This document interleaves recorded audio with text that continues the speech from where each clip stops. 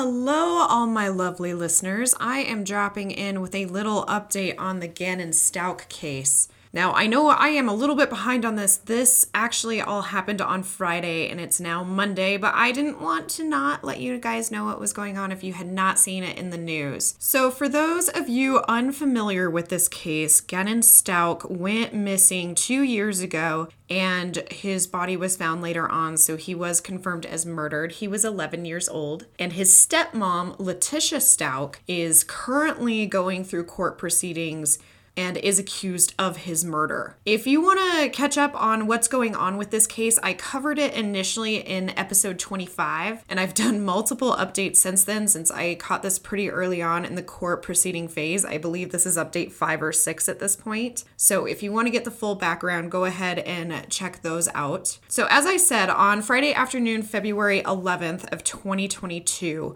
4th Judicial District Judge Gregory Warner granted Letitia Stauch the ability to change her plea. So her plea has now been changed to not guilty by reason of insanity. So this was something that was ruled out earlier, so I am not really understanding this change too much. It could be on the heels of her mental evaluation coming up, which we'll talk about that more here in a minute. In addition to this, there was also the discussion that she is interested in waiving her right to a jury trial. Now, Stauch can decide to forego a jury trial on her own. Her counsel does not have to agree with her. But basically, the reason that this is being considered is she and her counsel don't think that she has a chance of getting a really fair jury panel, considering all of the media that has been around this case over the last couple years. As his responsibility is, Judge Warner did inform her of the selection process in a jury trial and that this very intensive process usually allows for a pretty fair jury, or at least an open-minded jury.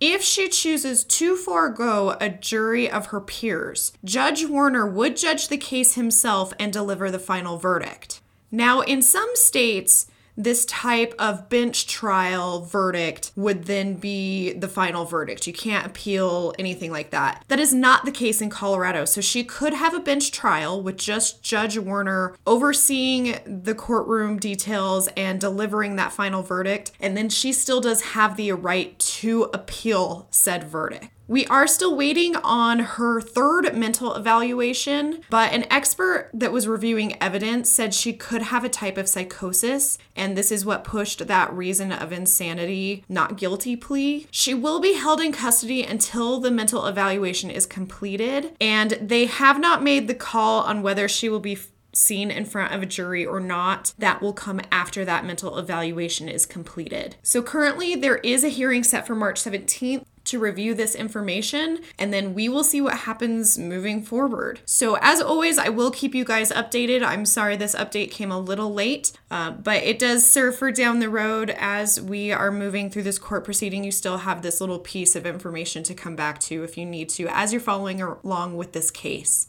Well, thank you so much for tuning in for this brief update. I will talk to you on Sunday on Altitude Crime.